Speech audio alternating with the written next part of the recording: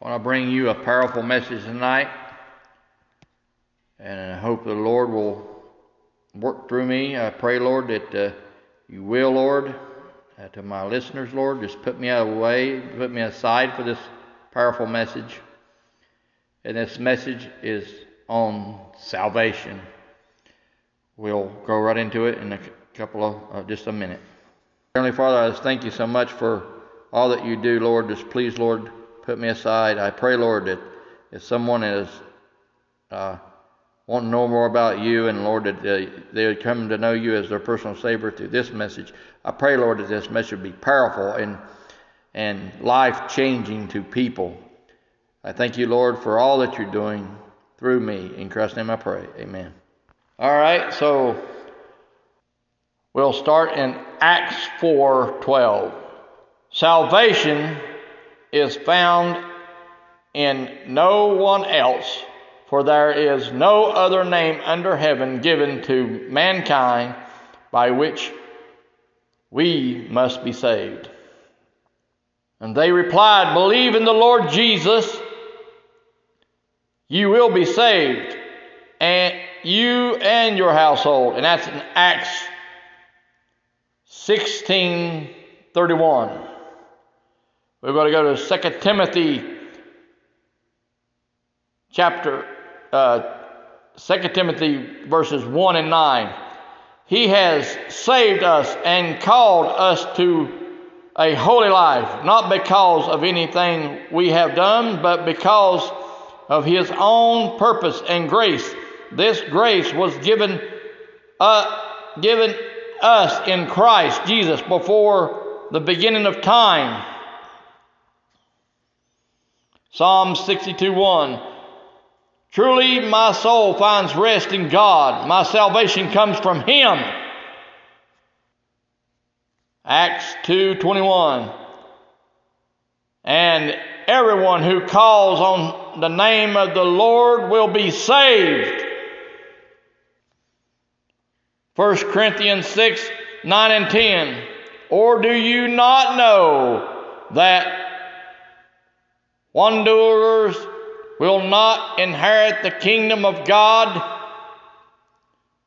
Do you not deceive neither the sexual immoral, nor the idolaters, nor the adulterers, nor men who have sex with men, nor thieves, nor greedy, nor drunkards, nor slanderers, nor swindlers will inherit the kingdom of God? And that's in 1 Corinthians chapter 6, verses 9 and 10. Romans chapter 10, verse 10. For it is with your heart that you believe and are justified, and it is with your mouth that you profess your faith and are saved. Titus chapter 2, verses 11 through 12. For the grace of God has appeared that offers salvation to all people. It teaches us to say no to the ungodliness and worldly passions, and to live self-controlled, upright, and godly lives in the present age. 2 Peter verses 3 and 9. The Lord is not slow in keeping his promises, as some understand slowness.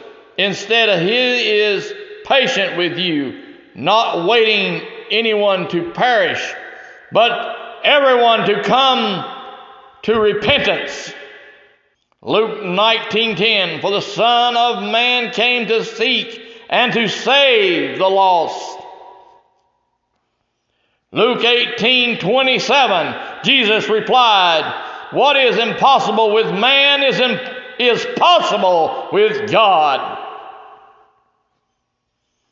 Mark 16:16. Whoever believes and is baptized be saved, but whosoever does not believe will be condemned. 1 Peter 1:8-9. Though you have not seen him, You love him even though you do not see him. No, you believe in him and are filled with an inexpressible and glorious joy, for you are receiving the end result of your faith, the salvation of your souls. Hebrews 9:28. So Christ was sacrificed once to take away the sins of many, and he will appear on the second time, not to bear the sins, but to bring salvation to those who are waiting on him. We have read several verses here about salvation. And I want to tell you right now about one more important verse, and that's John 3:16. For God so loved the world that he gave his only begotten Son, that whoever believeth in him should not perish, but have everlasting life. Call upon the Lord Jesus, and bow down on your knees, and ye shall be saved. Ask him to come in your life and say, Lord, I believe you rose from the grave, and I believe you